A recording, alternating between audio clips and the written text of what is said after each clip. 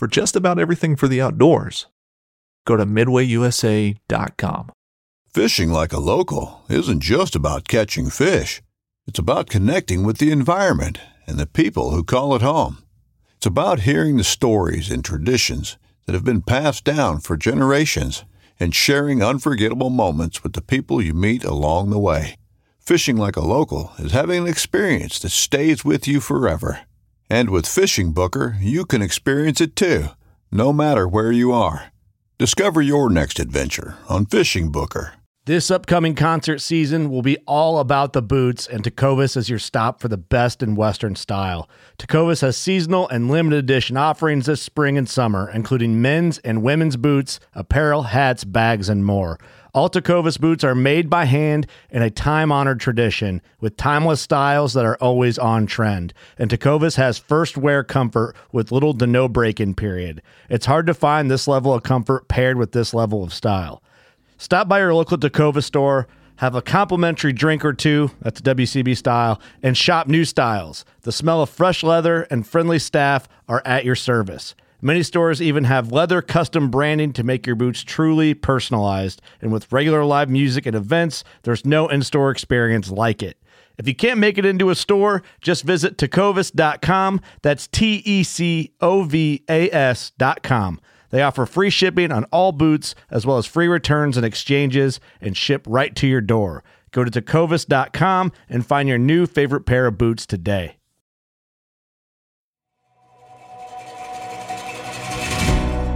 It's that time of year, everybody. You're probably looking for the most lightweight, packable, and reliable mobile hunting gear on the market. If you are, look no further than Latitude Outdoors.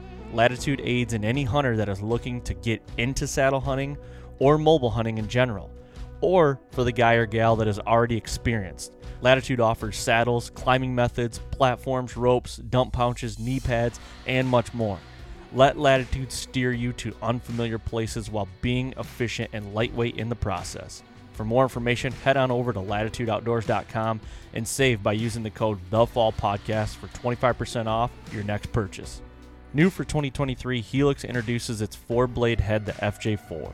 The FJ4 broadhead takes the standard single bevel design blade that Helix is known for and adds 2 smaller bleeder blades that insert directly into the ferrule, adding for an additional 15/16 cutting diameter from the original Helix broadhead, consisting of the following sizes: 2 1/16 for 100 and 175 grain, 2 1/8 for the 125 and 200 grain head, and 2 1/4 for the 150 and 225.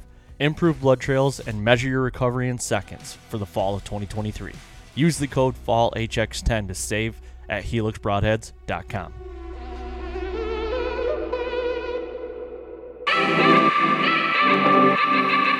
Happy Tuesday, everybody. Today is May 30th, 2023, and today's episode is 302.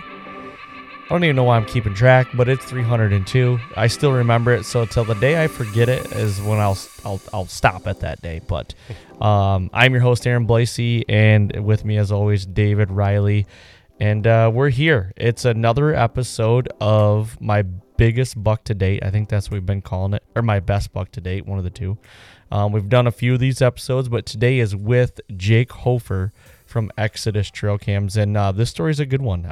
This one was really cool. He's got multiple years of history with this deer, and this one was a fun one to record. Yeah, this one's got a little different spin on the end of it. You know, it may not just be all about the size of the rack on this one. Let's just say that.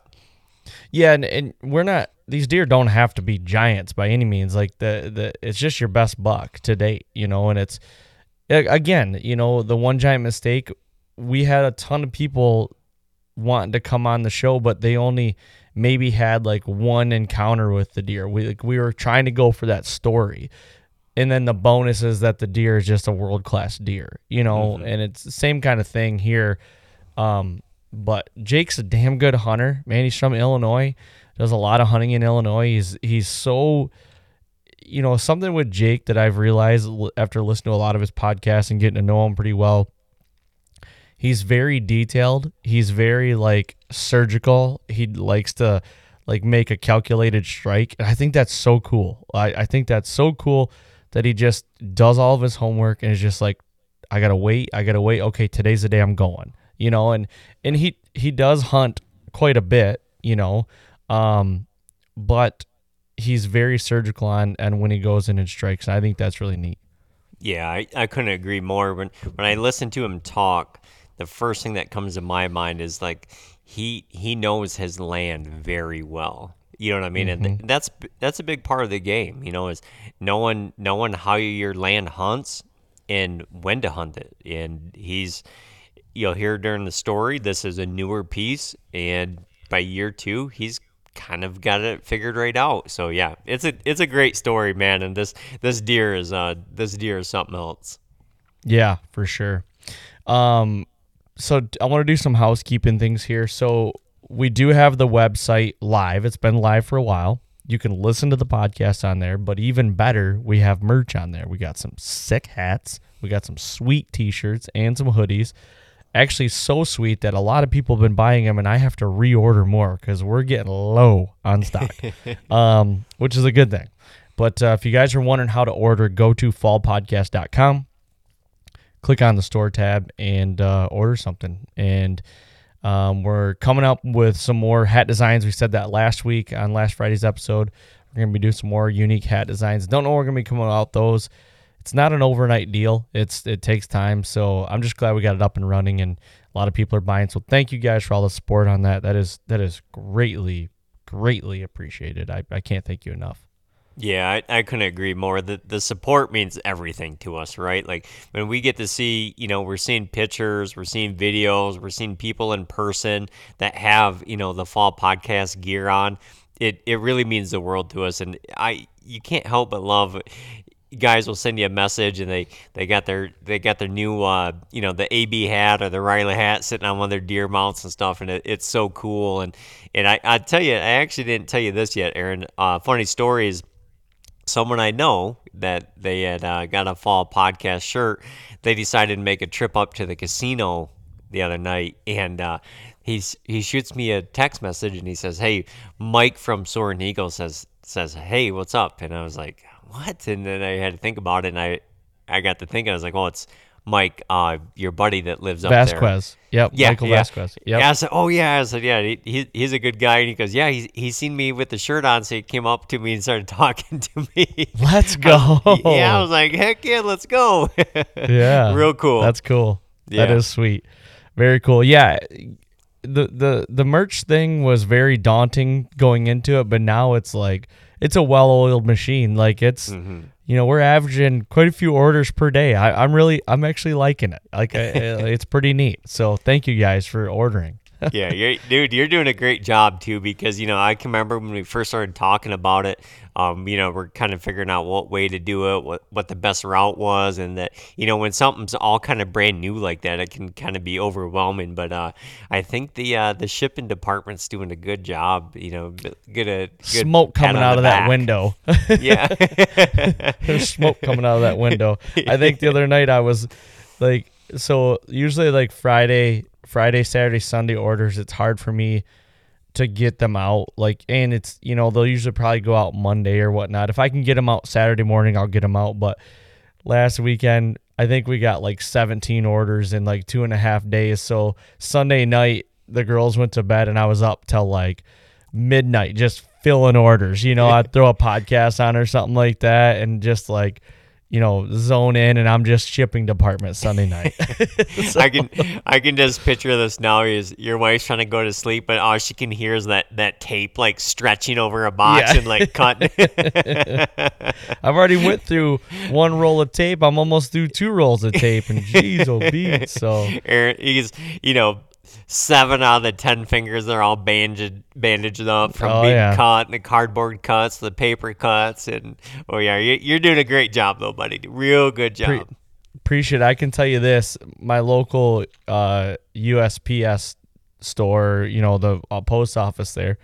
I've got to know the guy, and they're pretty good. He's a really good dude, and I came in there like Santa Claus one day. I had like 17 or 18 boxes.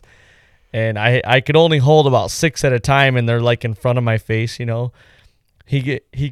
come in and I put him. He gets what I'm doing. Like I've talked to him about it before. I got an online store. I'm like, all right, I'll be right back. I get another load. He's like, all right. So I come in with the same amount, put them on the table, and I'm like, all right, I'll be right back. He goes, holy shit, how much do you have? I said, there's 4 loads here. And that was only like 2 or 3 days. I'm like, let's go. I will box up as many as I have to. I just, honestly, yes, we make a little bit on the merch, but like, it's not even that for me. It is so cool to be able to like see people buy into a brand, if you will, or like, I just want to make some cool shit and have people proud to wear it, and that is so cool. And, people, the feedback on the podcast, it just never gets old. Like, I told a story a while ago, and I told my wife, like, it was about Odell Beckham Jr. I think I've told you this story before, and now I'm not trying to compare myself to Odell Beckham Jr., but I, watched a video of him, like, changing a kid that was special needs, changed his life. Like, the kid was crying because he gave him his shoes. And I'm like, I told my wife one day, I'm like, that's the kind of impact I want to have on people. Like, I want to be able to, and I'm not saying I want to be famous. That's not what I'm saying. I want to be able to go up to somebody and just be like, like, it's so cool to like talk to you and like, so like make their day, or it's so cool for them to wear the fall hat or a t-shirt or a hoodie, like at deer camp or something like that. Like, that's like I just picture like someone, that might be sick or, just less fortunate, that is just like, maybe we put a smile on their face for that day. Like, that is like my goal. Like, that's what kind of keeps me going every day. Well, I think we're going to get a, firsthand taste of it next weekend at Total Archery Challenge, because I think anyone that's got their hat, they're going to be like, where's my beer, boys? Where's my beer, boys? I feel like we're going to have to get a lot of beer. I'm leaving that up to you, because I don't even know what to do. Like, I don't even know how many boxes of beer we need to get. But you know what? But that's going to be awesome. I will give out all those beers away, you know what I mean? Because that will be so cool to see everyone up there, wearing the fall podcast gear, loud and proud, looking for their pre-beer, though. Yeah. Yep, for sure. Okay, let's, I got a question for you. And I'll do mine first, and then you can go, and then we'll get into this episode, everybody. So I got a question that, it's almost like, what would you do kind of question. All right. Paint a hypothetical here. Let's say you got 80 acres, okay? Ish, somewhere in there. You've hunted this in the past. It produces good deer on it every year, it seems like. Glassing or trail cams, or maybe even killing them. You find big sheds in it, but you roll up in the summer months to like deploy some cameras, and you find out that on 3 sides of the property there's a solar farm going in, okay? And it's got a 10-foot high fence around it, okay, on 3 sides of this farm. You can still hunt it. There's still timber on it and everything. What is your headspace going into the fall or the summer, and how things may change? Like, is it just one of those things we're just going to wait and see? Or what are you thinking when you roll up there and you're like, shit? Yeah, I'm going to be a little bit discouraged, because the one thing about solar farms is the solar farms are usually going where row crops were, okay?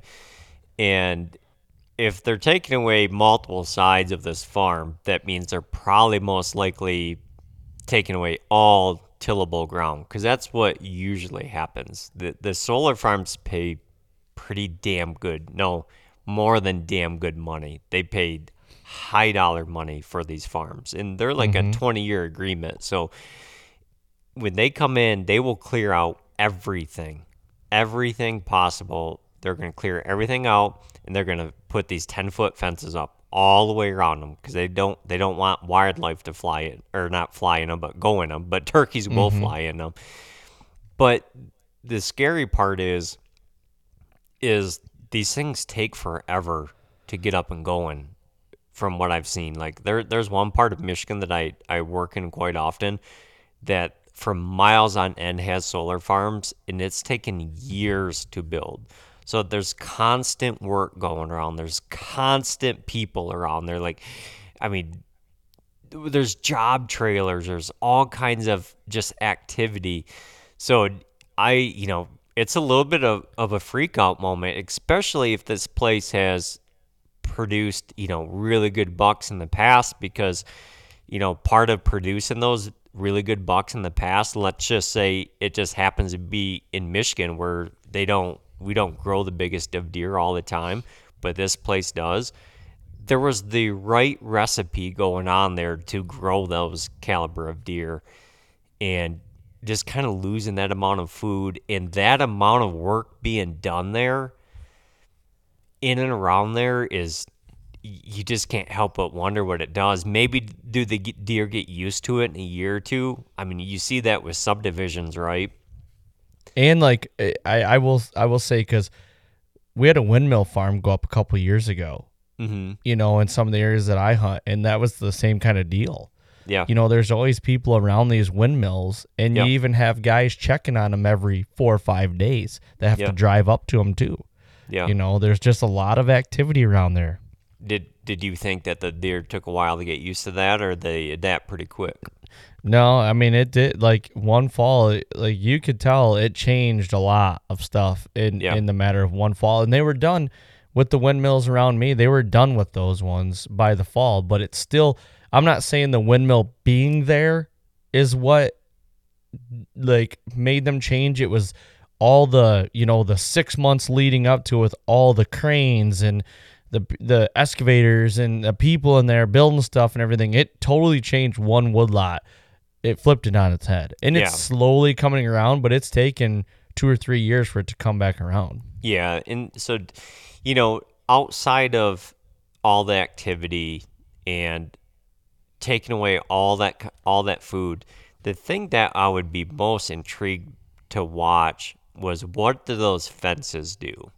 You know what I mean? Because now we're talking like, let's just say there's a 300-acre field next to this 8-acre woodlot, and all of a sudden you put a hard fence up along that 300 acres. Or like, now it's got to change some kind of movement. You know what I mean? Where it's gonna change. Every critter around there is gonna have to change a bit. So it's going to be interesting. My guess would be you would see a drop off the first year, maybe 2 years, maybe it comes back. The big worry though is, how it is, like, so much stuff is food based, where if that food isn't there, are they going to leave somewhere else to go find it? That would be my big worry. So yeah, solar farms are real, man. They're big. I could take you down a road in a county in Michigan that just miles on end, that's all you can see, and that's all you can hear. They have like this humming, buzzing noise at it nonstop. That's great, because they're, after the windmill stuff came through here, now they're really pushing the solar stuff around here. Yeah. So, I mean, it's big dollar. I talked to a guy probably 2 years ago. This is what he told me. Your average farmer around here, they pay $100 an acre to rent your land. The solar farms will pay $1,800 an acre. That's a big difference. Can you imagine if let's just say you're an elderly lady and you're sitting on 600 acres of tillable ground. You've been getting paid $100 an acre for that, and all of a sudden somebody rolls in and says, "I'll give you $1,800 for every acre of that." That's a lot of different. That's a lot, buddy. For sure. I get it. Yeah. All right. I'm going to. I got some questions here that almost could feel like a whole podcast, really. So I'm gonna try to maybe we'll discuss those some other time. But okay. Here's a fun one, Mister. I want kind of trying to kill my third booner over here. Okay. That was said loosely. I would love to, but I'm Here we go. Loosely. Here we go. Fun question. Really think about. Do you think you have already killed what will be the biggest buck of your life already? Oh my gosh. My gut tells me yes. Okay. Yeah, Okay. I feel like I have. But I mean, the thing is like, I'm okay with that. Like Mhm. I'm okay with that. But I will say, like, I had this conversation with my wife the other day. I said the only thing I want in the year is I want 7 to 10 days to be able to go on a whitetail hunt, out of Michigan. Every year, every fall, I just want 7 to 10 days. That's all I ask for.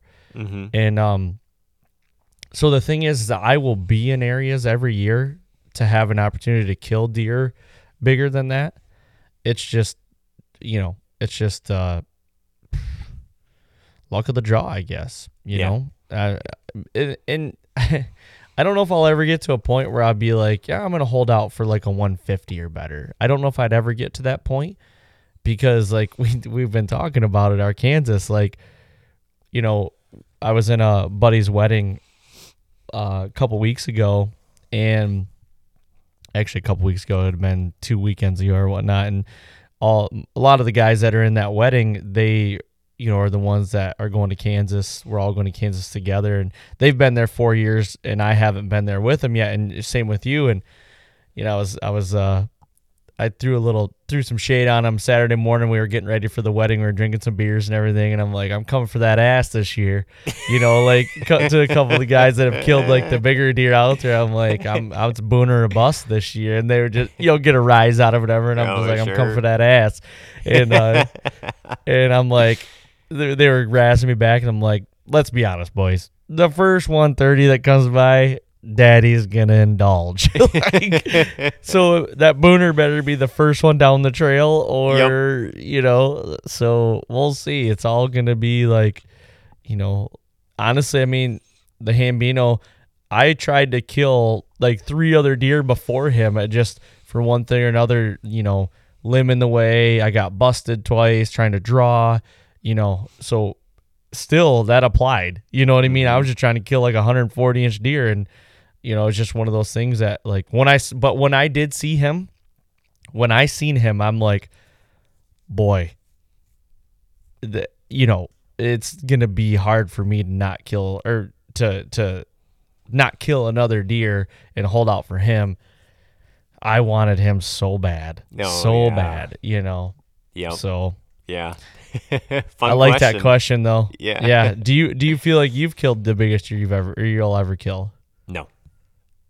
Nope. No? No. Not not yet. Not yet.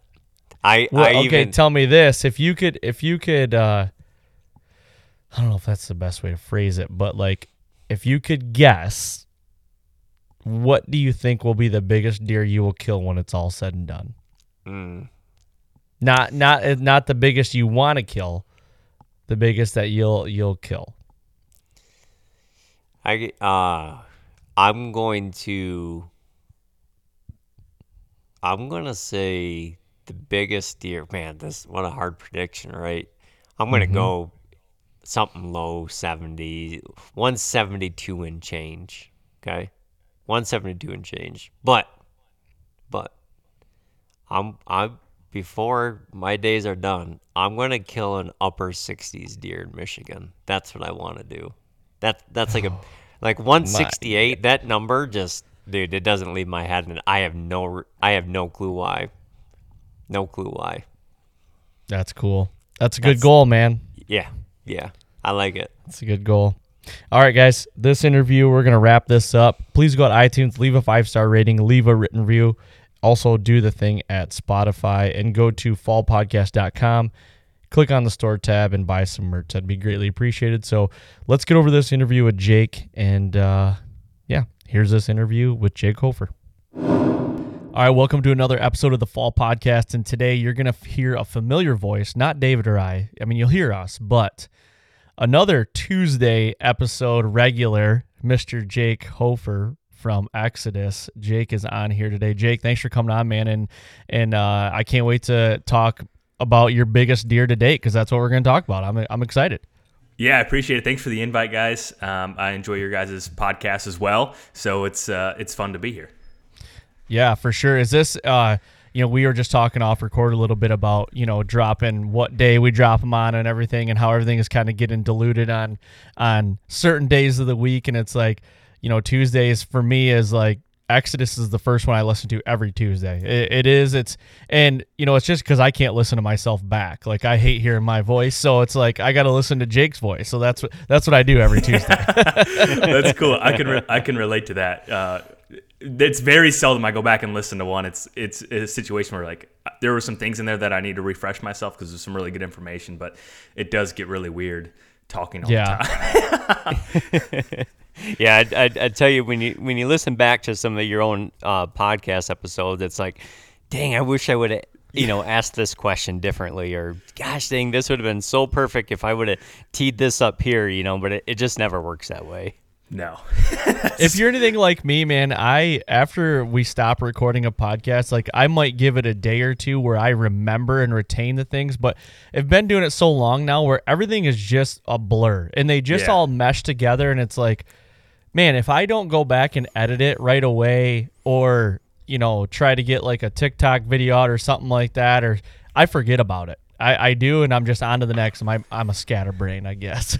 Yeah, I can definitely relate to that. I know our content team chops up a lot of stuff, and they're like, can you think of any highlights from that conversation, 2 or 3 weeks ago? No, not really. I don't remember. Who did I have on 2-3 weeks ago again? Yeah, I have to read the show notes, refresh my memory. Somewhere between minute 1 and minute 94 should be something you guys could use in there. Exactly. Yeah. I always told myself, like, I've got a notepad always by me, but I always told myself, like, if, like, in conversation, if there, yeah, there you go. In conversation, if something like a hot take, like, would be cool, like, I should just, like, write the time code down. I never do it.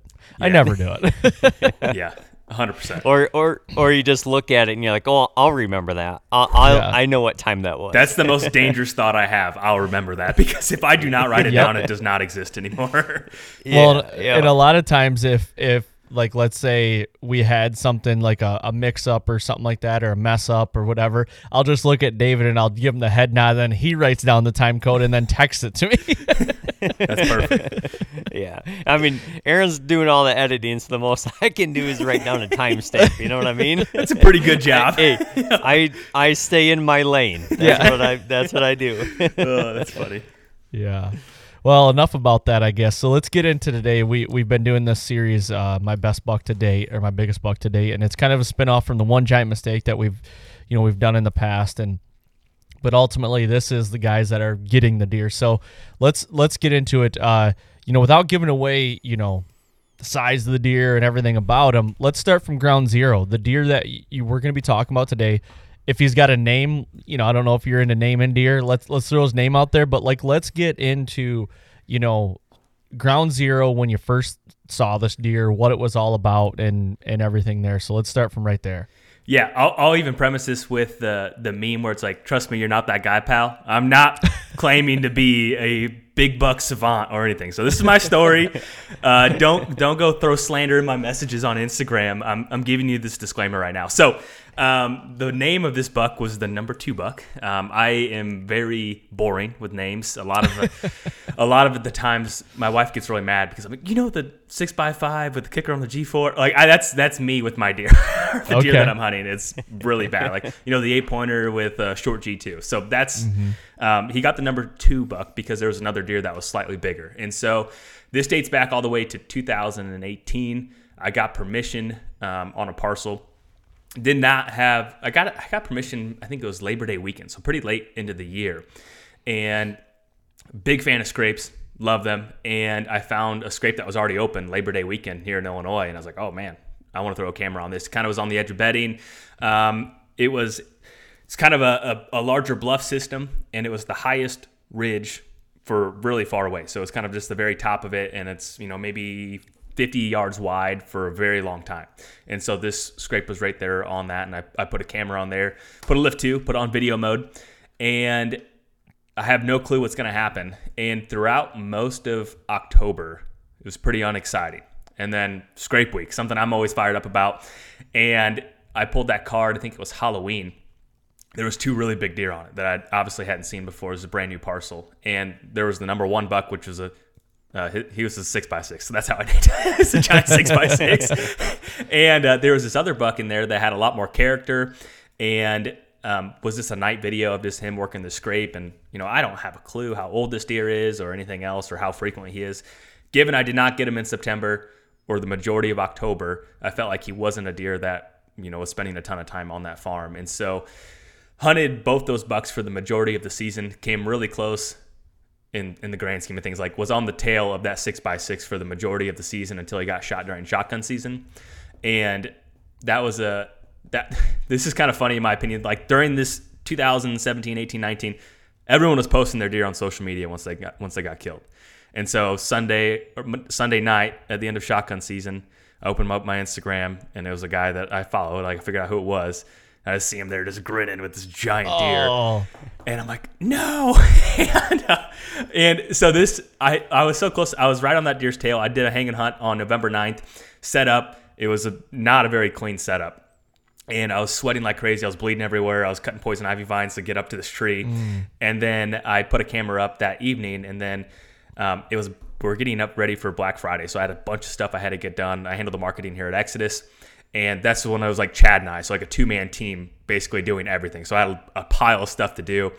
And sure enough, when I pulled that card later, that big 6x6 was there that night after I left at dark, like looking up the tree. Obviously knew something was up.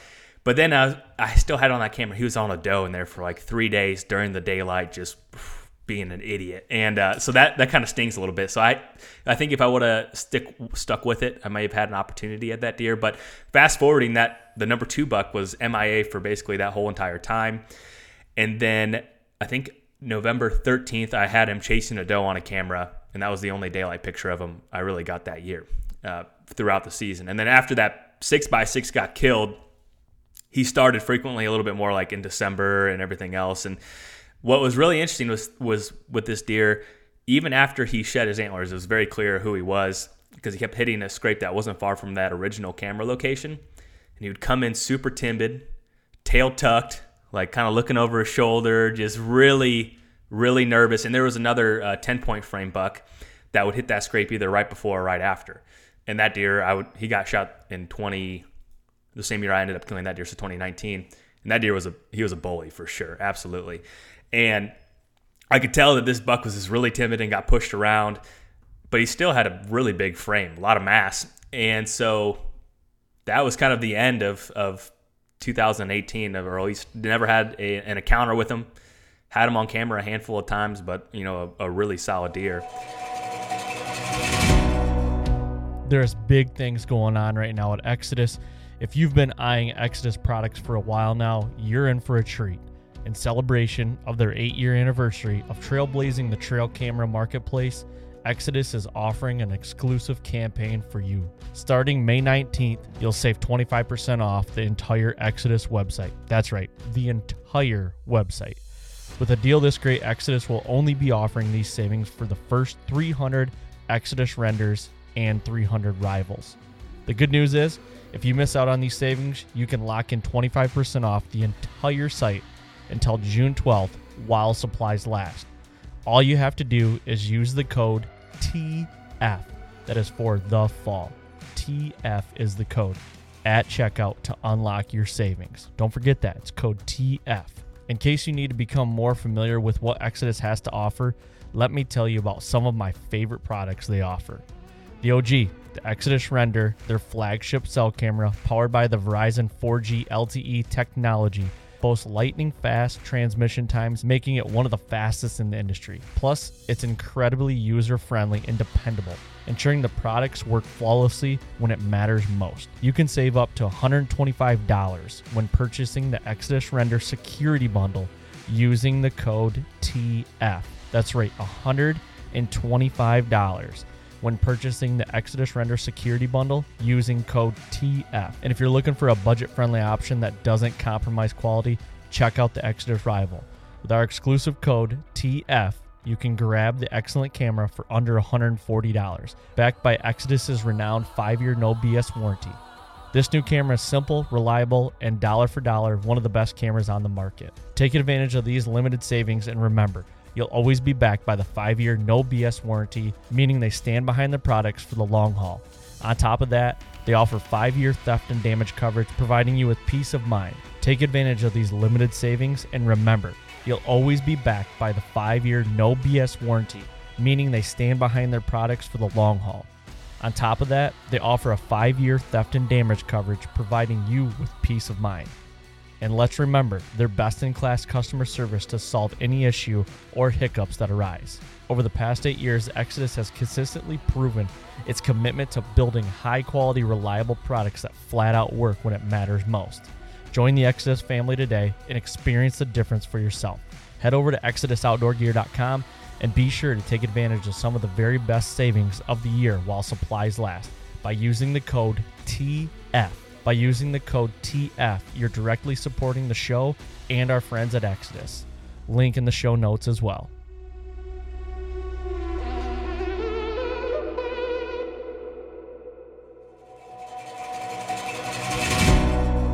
If you've been a listener of the podcast, you know that I'm a huge fan of Garmin products. None bigger than the A1 series bow sights. I've been shooting a Garmin bow sight since 2019, and in my opinion, hands down, makes you better in the moment of truth. For the past 2 seasons, I've shot the A1i Pro, and my favorite feature of that sight is the confidence it gives you when I'm at full draw on a shooter buck and the moment just slows down. It helps the moment slow down, in my opinion. No more movements of grabbing your rangefinder and ranging once, twice, 3 times, and then moving your dial to the correct yardage. Or for the fixed pin hunters trying to gap shoot. Just go to full draw, hit the range button, and make every shot count. If you want to learn more about Garmin bow sights, head over to Garmin.com.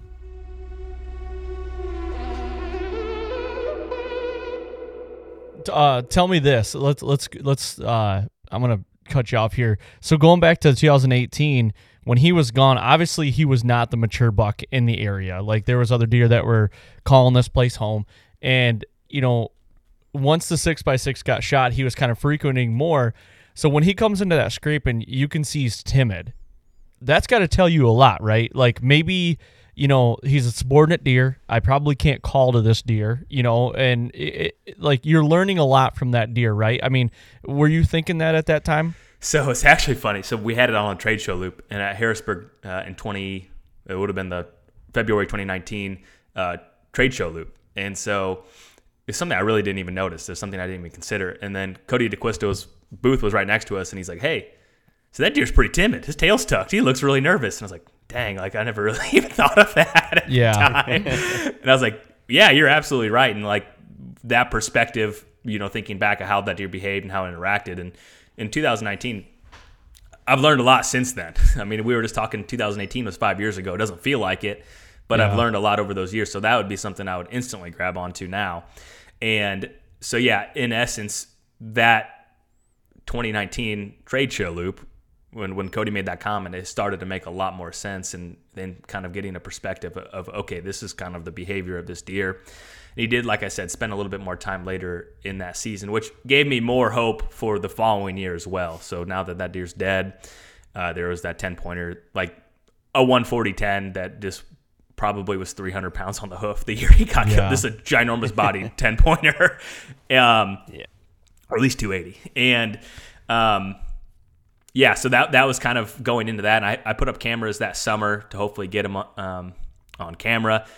There was one velvet picture on the 4th of July that may have been him. I'm still kind of on the fence if it really was him or not. And this piece is really small too. So this is a sliver of basically 20 acres that I can hunt with pretty rough access. And so before you came into 18, you just got permission on that farm in 18, right? So yeah.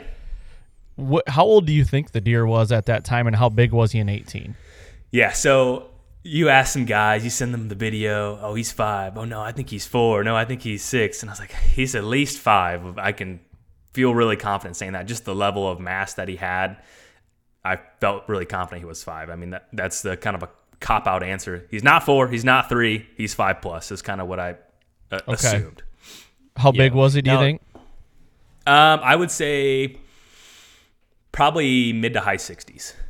Oh, geez. And so you must have had some really good deer rolling around if he's like the number 2 one around there. Well, that's like, that 6x6 was like my dream buck. And so that one, Okay. I wish I could relive that season with knowing what I know now so much. I mean, I think that pain provokes some level of growth as a hunter, because it stung and it still stings, and I still think about that deer often, still to this day.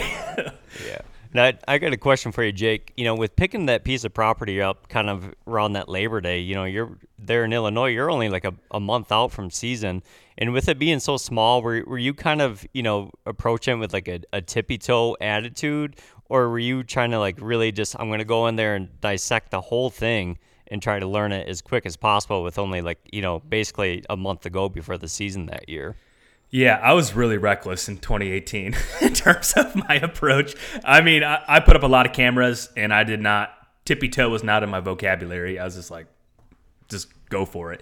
Because with a lot of these permission parcels, I feel a lot of times you only have permission for maybe 1 or 2, maybe 3 years tops. And thankfully, I'm still able to hunt this farm, knock on wood, right now. But you just never know. And so I go to those farms and just, what can I make the most of it for this season? Because that's all I really am guaranteed. And that's not even a guarantee, it's a permission piece. And so I put up a lot of cameras just to learn what kind of deer were in that area. I had high expectations for it, given how it laid out and the neighborhood it was in. And yeah, I think I put up 5 cameras the Labor Day when I had permission. I just went in there and shotgun blasted. And that was before cell cameras. And just kind of let them soak was kind of my perspective. And then as the season heated up, it just got better until it got worse once the deer died.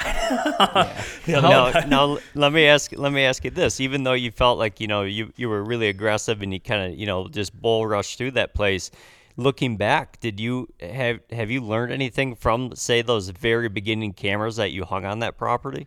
Yeah, for sure. Yes, that season was really telling. And after, I was very aggressive on the front end. I was very aggressive basically up until that real big deer died. And there was, you have so many different guys, and you understand that sometimes the not so obvious spots are the best. So this year I had some good opportunities on this farm, and I had a setup literally 30 yards from a porta potty. With good success. So I'm not giving away too much, but the point being is, like, some of these really obscure spots, I did the same thing that everyone does, that until they learn this. I went to the very back part of the farm that I had permission on. Like, okay, what's the first thing I want to go look at? The very back piece of it, and go tear that apart. In reality, I should have walked 20 yards and took a right. And that was probably where that big 6x6 was living, because at the end of the season, I walked in there, it was absolutely tore up. And like, dang, that's probably where he spent more time than where I was at.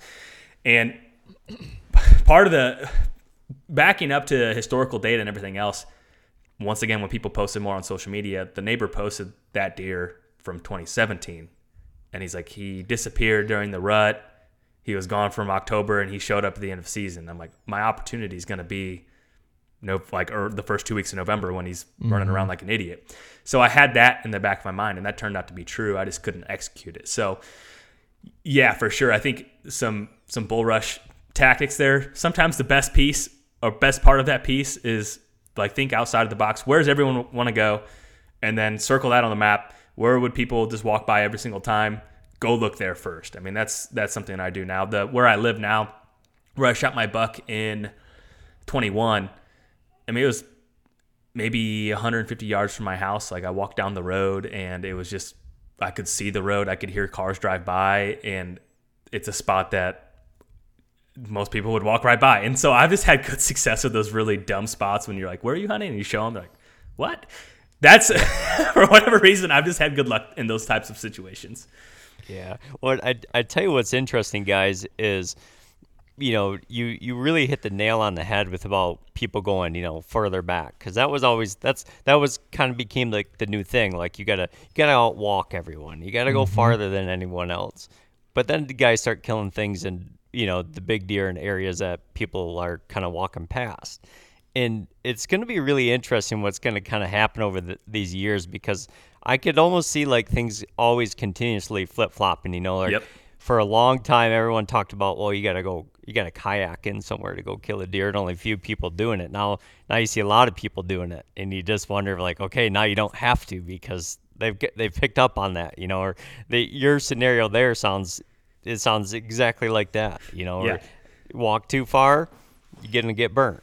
And now, but it'll be interesting to hear over the next few years of how that will play out there. Yeah, I think the theme there is just think like other people don't.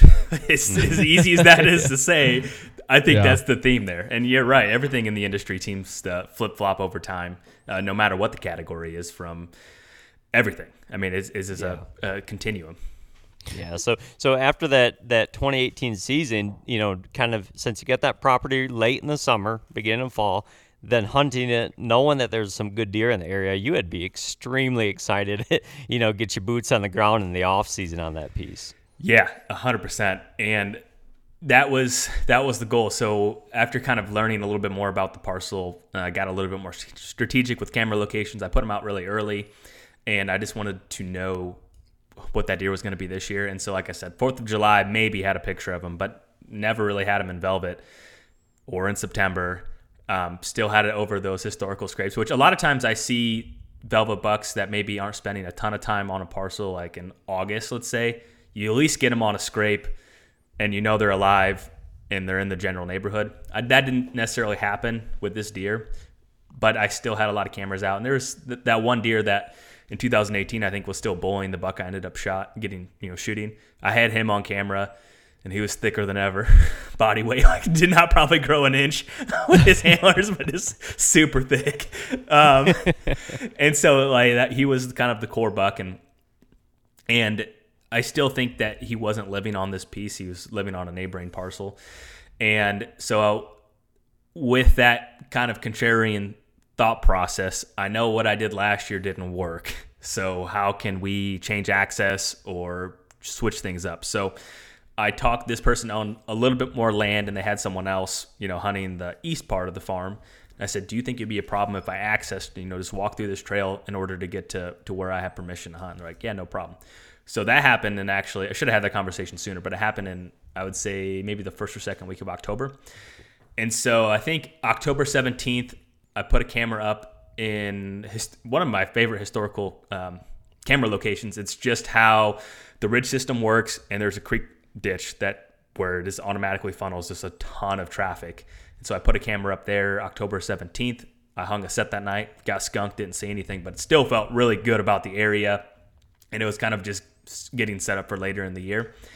And then I think I hunted that spot one more time in October, and I pulled the card, and that buck was on there, the one I ended up shooting in that year. And that's the first time you've seen him since maybe July 4th, right? But yeah, maybe July 4th. Realistically, I would say January. He shed pretty early. And he had the same exact brow tines, but then everything else just went downhill so much. Oh, really? So much. It's so much. And I was like, is this the same deer? And I'm looking at him, and then something that Don Higgins said that makes perfect sense. Like, look at the brow tines, and that's usually a good indication it's the same deer. Same exact brow tines. Like, everything else is shrunk in, but the brow tines are still like 6.5 inches. He still has giant bases on them.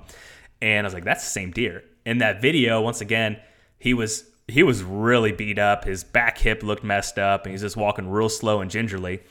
And this is where it goes back to that real thick 8-pointer.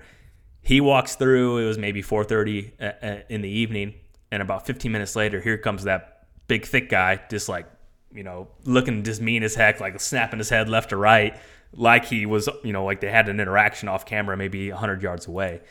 It's like, okay, well, he's even more timid, like knowing that, how he had his tail tucked and everything else, like he's 100% a super timid deer. And November 3rd, which is one of my favorite days, like my two favorite days to hunt. You can call me a rut hunter. I don't care. I don't take that as a slander. November 3rd and November 10th are my favorite days. And it was November 3rd. The temperatures really weren't that great, but we had a southwest or southeast wind. I love east winds as well. So we had a southeast wind, which was perfect for that setup to where I could cheat the wind and have it shoot over off this hill. And so I went in there with not a ton of expectations, but hoping that same buck from the 23rd was in there and looking for a doe. Morning hunt? Is this morning hunt? Morning hunt, yep. Morning hunt. And something that I did there is I used that unique access that I hadn't used before often. And so I got in there early and set up, and I felt really good about it. Really clean access before the other access was just kind of busted, kind of broken.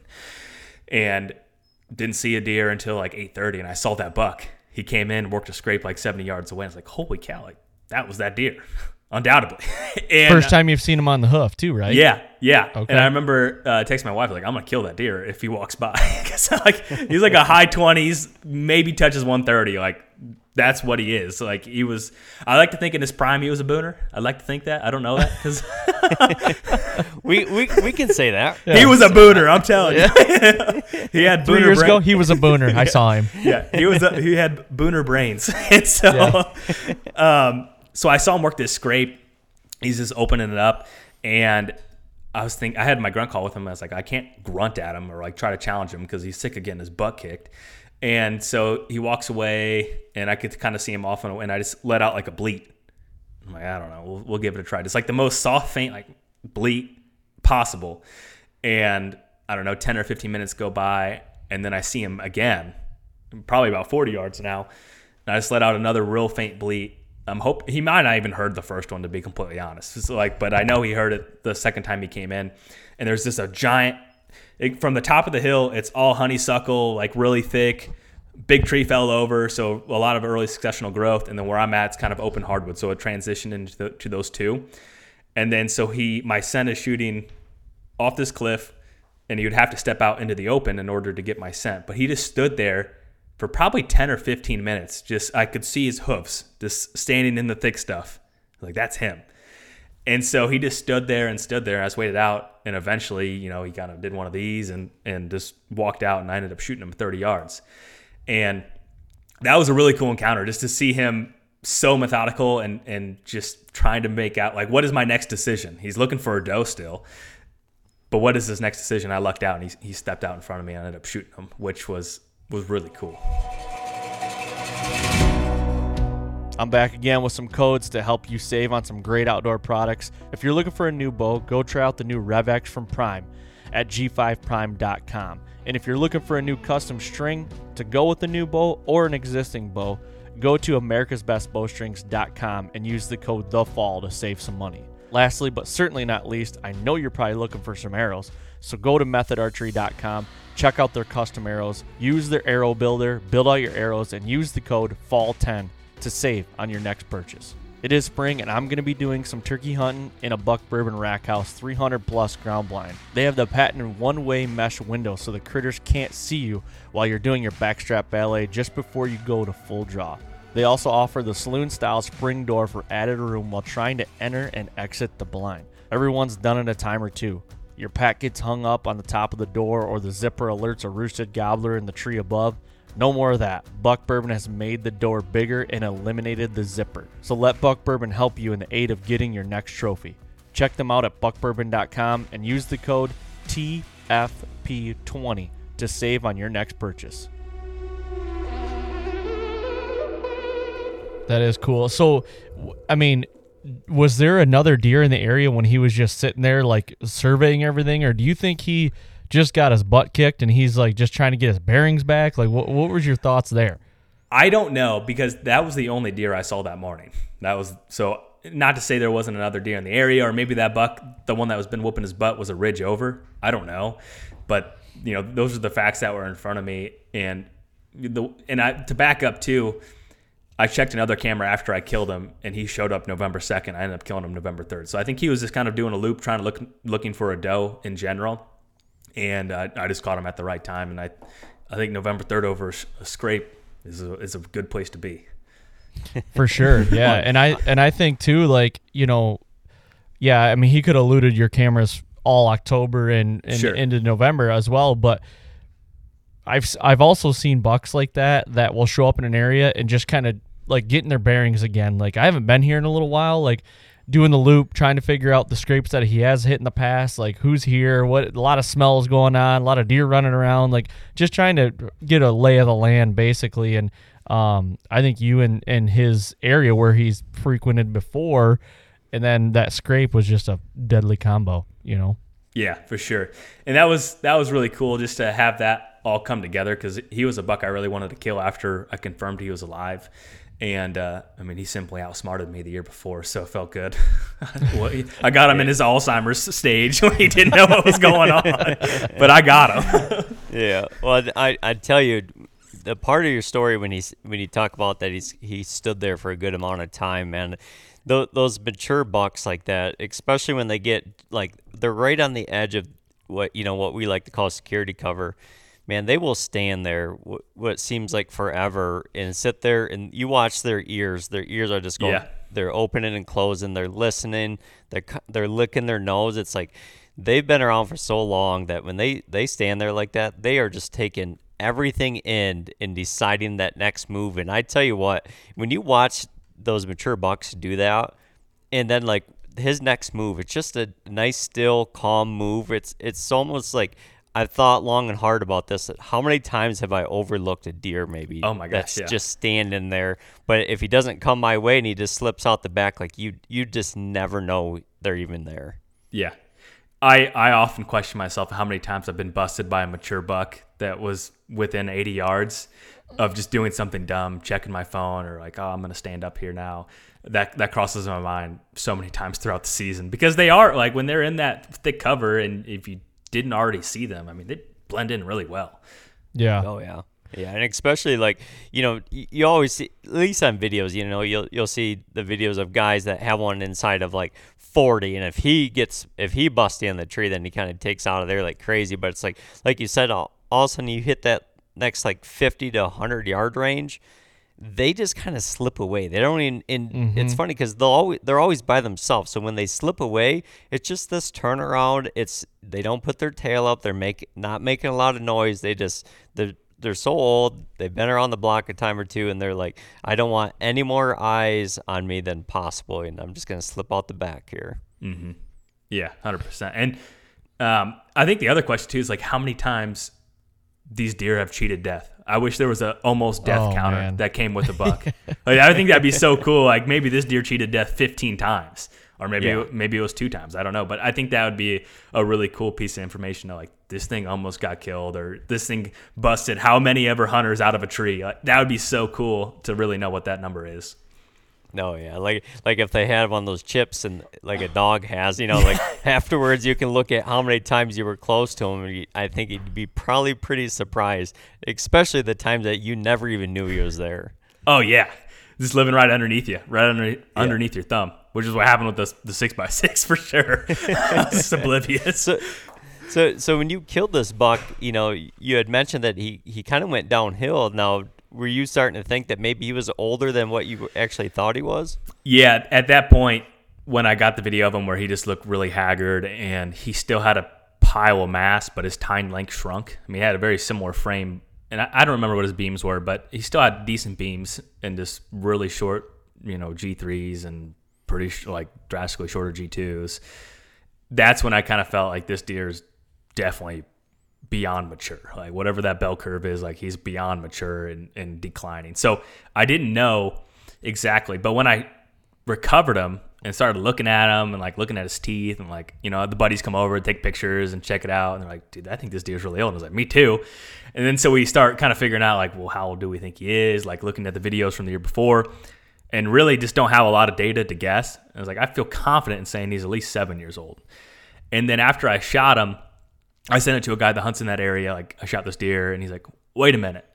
He sends me a velvet picture of that deer from 2014 in a bean field in the summer. Yes, same exact brow tine, same exact everything. I was like, that's got to be the same deer. And I'm just like, yeah, I mean, it probably is. I guess crow flies is not that far away. And let me back up too. I did see this deer. It would have been between the 23rd when I got a trail cam picture. It was at work, and then I ended up driving around to scouting, and I saw him in a bean field out by himself eating dried up beans for whatever reason. In the same field that the guy sent me the picture of him from whatever it was, 2014 in velvet. It's like, okay, well, I just seen him eat there. Just seen him eat there before I shot him, a week or two before I shot him. And that's the same exact field. Those are the same exact brow tines. And I was like, okay, well, he looks at least 4 years old in that picture. Like, at least. Like, he looks like a mature deer. And so I'm starting to do the math. It's like, well, he's at least 8 or 9 at a minimum, like, if that math matches up. And so I ended up sending his teeth into deerage.com and for cementing manuli. And for anyone that isn't familiar with that, you cut out the 2 bottom incisors and you send them in, and they like run it through a forensic lab. And every year in the northern states, especially, every winter is basically a line in a deer's teeth. And so they cut it open and they dye it.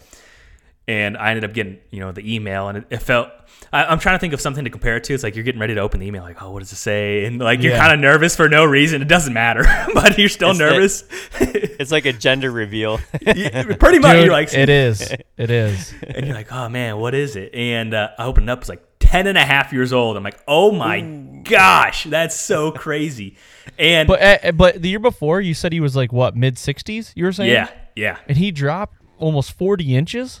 For sure 30, yeah. For sure 30, 35. Yeah. Holy cow. Yeah. And so that's a good illustration of how fast they can go downhill at times too. I mean, he was a slammer the year before, and I would love to know what he looked like the year before that even. He was probably a booner, like we said. Yeah, because you're talking a 60s caliber deer at 9.5. I mean, I think most people would argue like he's 3 years past his prime at that point. For sure. So if he's 60s, I think we all can agree he might have been 200, Jake. We're gonna be honest. My first 200 and Boone and Crockett animal. I'm gonna go ahead. 4 years of his life, he grossed over 200. Yeah. He had Booner caliber brown tines at least. Those are still there. Yeah, absolutely. Yeah, in a good mass. So, so after that, and you talk to some guys, and the common question, like, how old do you think he is? And you say, I think he's 8 or 9. And they kind of look at you like, yeah, whatever. Like, okay, yeah, uh-huh. They're just kind of patronizing you and like shaking their head yes and smiling. It's like, I really think like, here's the reason why. Here's the picture of him in velvet in 2014.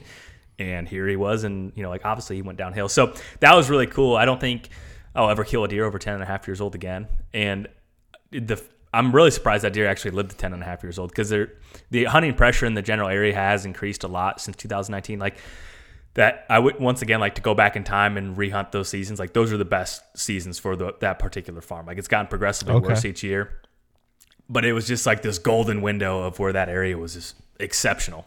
And I don't know if I'll get another opportunity at a 10 and a half year old deer. So I take a lot of pride in that. I think it's really cool. And I'm so thankful I sent in the teeth, because I think that's a cool element of the story. Because if I would have said he was 9 years old, people would say I was crazy. Or 10 years old, people would have said I was really crazy. But science says otherwise. Hey, it's Kaylee Cuoco for Priceline. Ready to go to your happy place for a happy price? Well, why didn't you say so? Just download the Priceline app right now and save up to 60% on hotels. So whether it's Cousin Kevin's Kazoo Concert in Kansas City, go Kevin, or Becky's Bachelorette Bash in Bermuda, you never have to miss a trip ever again. So download the Priceline app today. Your savings are waiting. Go to your happy place for a happy price. Go to your happy price, Priceline. Another day is here, and you're ready for it. What to wear? Check. Breakfast, lunch, and dinner? Check. Planning for what's next and how to save for it? That's where Bank of America can help. For your financial to-dos, Bank of America has experts ready to help get you closer to your goals. Get started at one of our local financial centers or 24/7 in our mobile banking app. Find a location near you at bankofamerica.com/talktous. What would you like the power to do? Mobile banking requires downloading the app and is only available for select devices. Message and data rates may apply. Bank of America NA, member FDIC. When you need mealtime inspiration, it's worth shopping Kroger, where you'll find over 30,000 mouth-watering choices that excite your inner foodie. And no matter what tasty choice you make, you'll enjoy our everyday low prices, plus extra ways to save, like digital coupons worth over $600 each week. You can also save up to $1 off per gallon at the pump with fuel points. More savings and more inspiring flavors make shopping Kroger worth it every time. Kroger, fresh for everyone. Fuel restrictions apply. Man, it's so difficult to judge a deer on the hoof. I don't care where you're at. I don't care if you live with deer.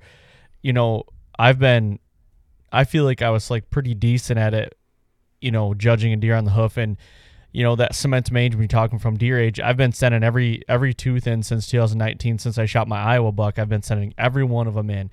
And you're right. When you get that in your email and you open it up and it's like, please don't be like, you don't want to be like, disappointed or whatever. And I'm actually waiting for 3 sets of teeth to come back. And I got one more set to set out. But like my Iowa deer, we knew he was old, but it was just like when they get to that 6 range, 6+, it's like, boy, he could be 5 or he could be 8, you know, and he ended up, he was the first year I've done cementum aging at, and he was 7.5.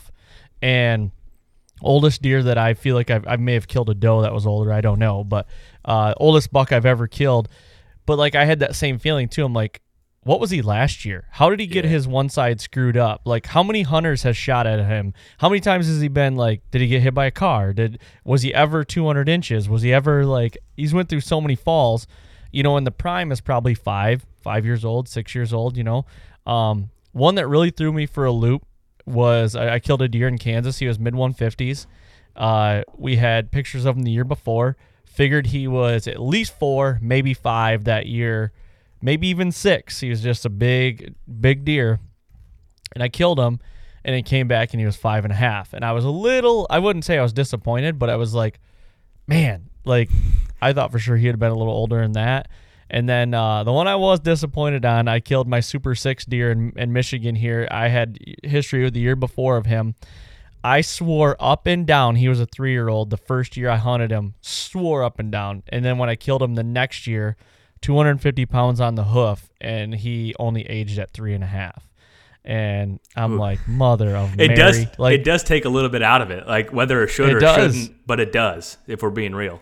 Yeah. And the funny thing was, too, is that Kansas buck I shot, I have pictures of it, and I may have talked about it on the podcast, but the deer, his front incisors were all worn off to the gum. Like, he didn't have any front incisors at all. I had to cut pretty aggressively to get down to the root and everything, and his teeth were very, most worn teeth I've ever seen. So I'm like, man, this deer, he's gonna be aged real well, and he was only 5.5. Isn't that something? It is. It's crazy. And that's like, so the one that threw me for a loop is my buddy killed 2 bucks in one night here in Michigan years ago. And one was, he grossed at 144, and the other one was 138. He killed them 52 minutes apart on October 4th. And you look at these deer, it's like the 144 is at least 3 years old, and the other one's 2.5. Well, we were thinking 4 and 3 is what we were thinking. They both came back cementum aging at 2.5 years old. Wow. Yeah. And we were like, that's the moment we both looked at each other and we go, we don't really know. No. We don't know. You know, like Jake, I would have, that 144-inch deer, he looked like a stallion. Like, he was just like a 4-year-old. You know, like a 4-year-old should look. He looks lean. He looks like a cut 15, 16-year-old that's like real good, you know, like kid. And I'm like, this deer's 2.5. Are you kidding me right now? It's just, damn, you know? Yeah. And the interesting thing, so I think her name is Jen, who runs that business. I had her on the Exodus podcast, I think in 19. And I was asking, like, how accurate is this and everything else? And the northern states, it's more accurate because the winters are more defined versus the south. And the other interesting thing is the older they get, the more accurate, or the percentage of accuracy of them guessing is actually more accurate too. Where I think over 3.5 or maybe over 4.5, I'm referencing a 4-year-old conversation, so no one hold me to this. But I want to say it was like 90% accuracy.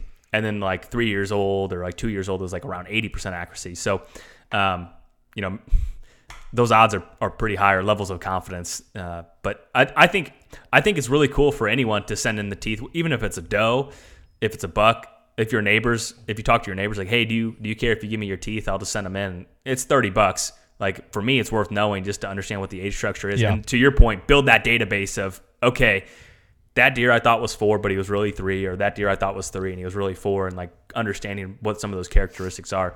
I don't know if you're going to be any more accurate, but it's still fun to draw in whatever information you can, because otherwise you're just simply guessing like you guys were before.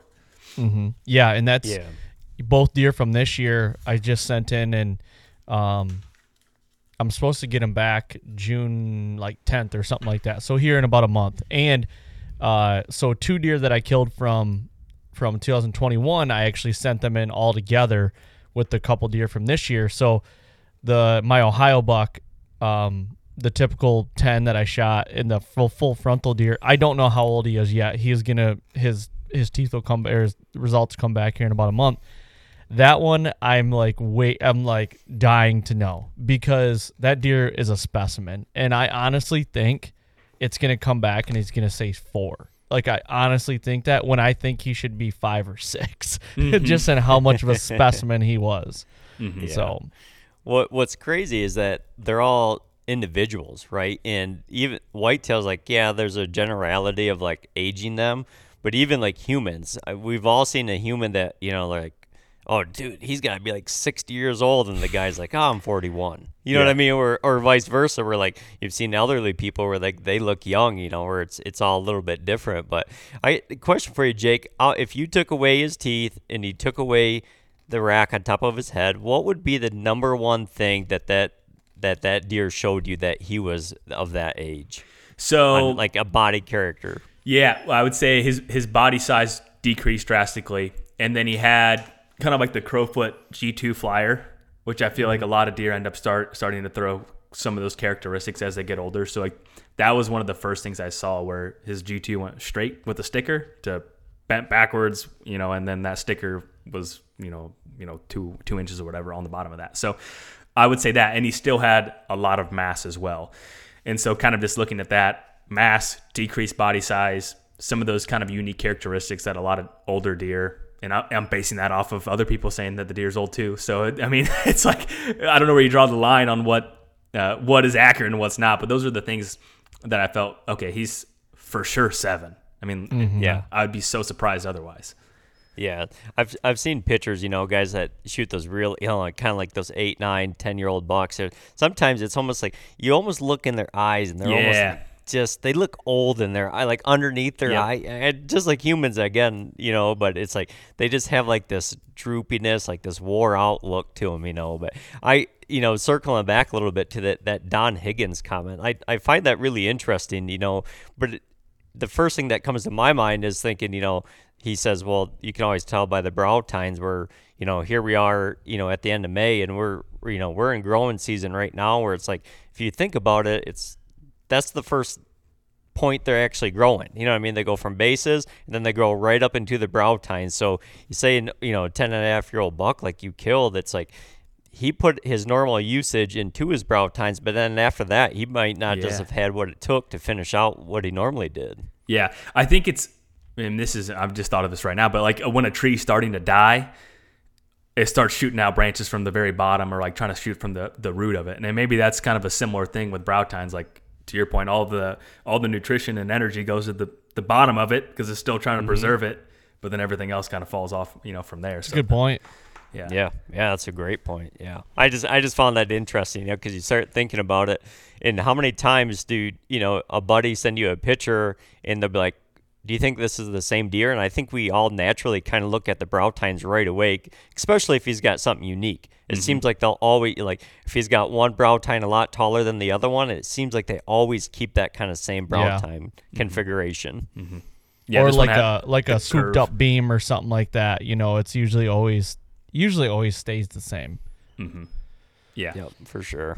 Sure. Stickers, swerves, and the tine, like those are, and that buck had both of these, like stickers off the bases, and then he had matching stickers off the bases, and then like one brow tine was more curvy, and like it was so cool I'm so thankful that guy sent me a picture of that buck in velvet. Like that really, I'm extremely thankful for that, because you can really see that and illustrate it over, you know, 3 years of data over however many years. So you just don't. In reality, you really don't get that luxury too often chasing whitetails. I mean, all the deer you mentioned, you know, 4 years old, 5 years old, the 7.5-year-old deer in Iowa, it's not, but you didn't have history with the 7.5-year-old, like over that time frame. It's not, for the average guy, it's not too often where you get multiple years of history of a deer that's not going from 2 to 3 to 4, but like 4 to 5, or, you know, all the way up to 8. So I think anytime you get that, you really have to appreciate how rare it really is.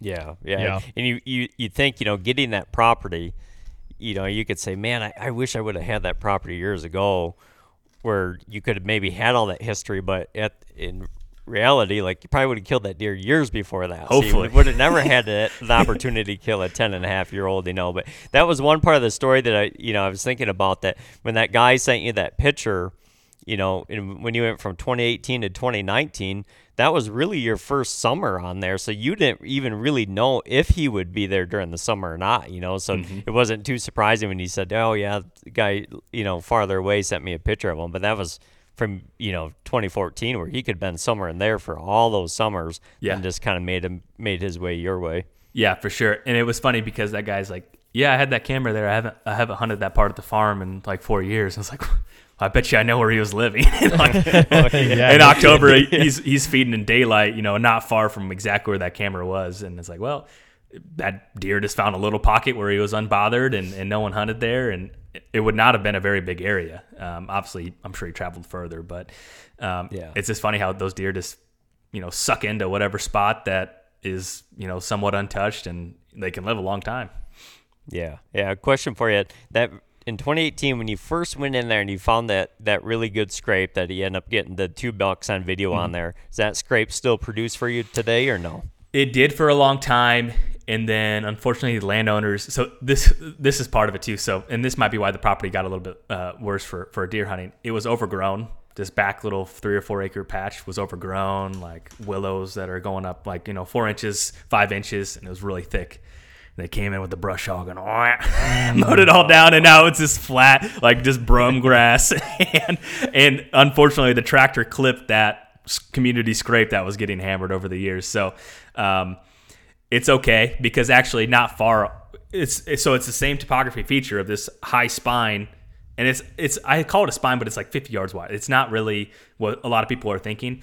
But if you went 70 yards further, now there's the new community scrape, and that's where I had some opportunities this year over basically the same terrain feature that they were using during the rut, but just not the same exact spot. So I think that sometimes people get caught up on, well, it's not there anymore, but there's a reason it's there. So maybe just spider web out and maybe you'll relocate, the reason why they laid that sign down originally. So was able to kind of relocate that, but the farm definitely changed, and because it was kind of overgrown and neglected for a while, but now it's much more manicured. But it looks nice, not good for deer hunting, but that's the way it goes. That's awesome. Yep. Hey, we're gonna wrap it up here, but what is your plans going in for 2023 season this year? Where are you gonna go hunt? Where I know you've been trying to pull Iowa, so what's your plans? I have a lot of hope I'm gonna draw this Iowa tag. I have 5 points, and I put in for that last Monday, I think it was, and I'm hoping I draw there, and I will spend as much time in Iowa as I possibly can because I've been waiting for so long, and my expectations there are just to hopefully shoot a mature buck, and I am so excited to go spend some time there. I think Iowa is such a special place. It's people are nice. It's really cool. It feels like you're hopping in a little bit of a time machine of what I remember Illinois was like 10, 15 years ago. So I'm really looking forward to that. Hunting Illinois, and that's the short list. I still prioritize work a lot, whether that's right or wrong.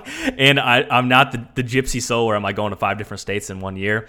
So I'll be hunting Illinois and Iowa. I'm very excited for that. And the prospect list for Illinois is actually pretty bleak in comparison to some of the other years. Mm-hmm. And that's why I'm even more excited for Iowa. So it's a very short list, but I'm really eager and excited for the season. Yeah, cool. I think when Iowa's on the docket, it's okay to have a short list. That could be the only thing on the list, honestly. Yeah, I probably could have drew Kansas this year. I was like, I can't do Kansas and Iowa in the same year. I'm going to be doing a disservice to one of them. So next year I'll hopefully hit Kansas, and then by then I'll have some more points in Western states. So I'll hopefully try to draw something for a Western hunt in 2024 and continue just working on the farms here in Illinois and running too many cameras and chasing too many deer that are probably unkillable. That's kind of my MO. If you have too many cameras, you have my address. You can send them this way if you'd like. Never too many, but sometimes leave you chasing your tail. Yeah, yep.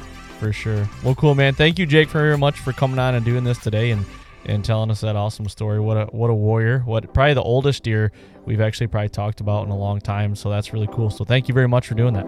Yeah, thanks for having me, guys. It was a pleasure.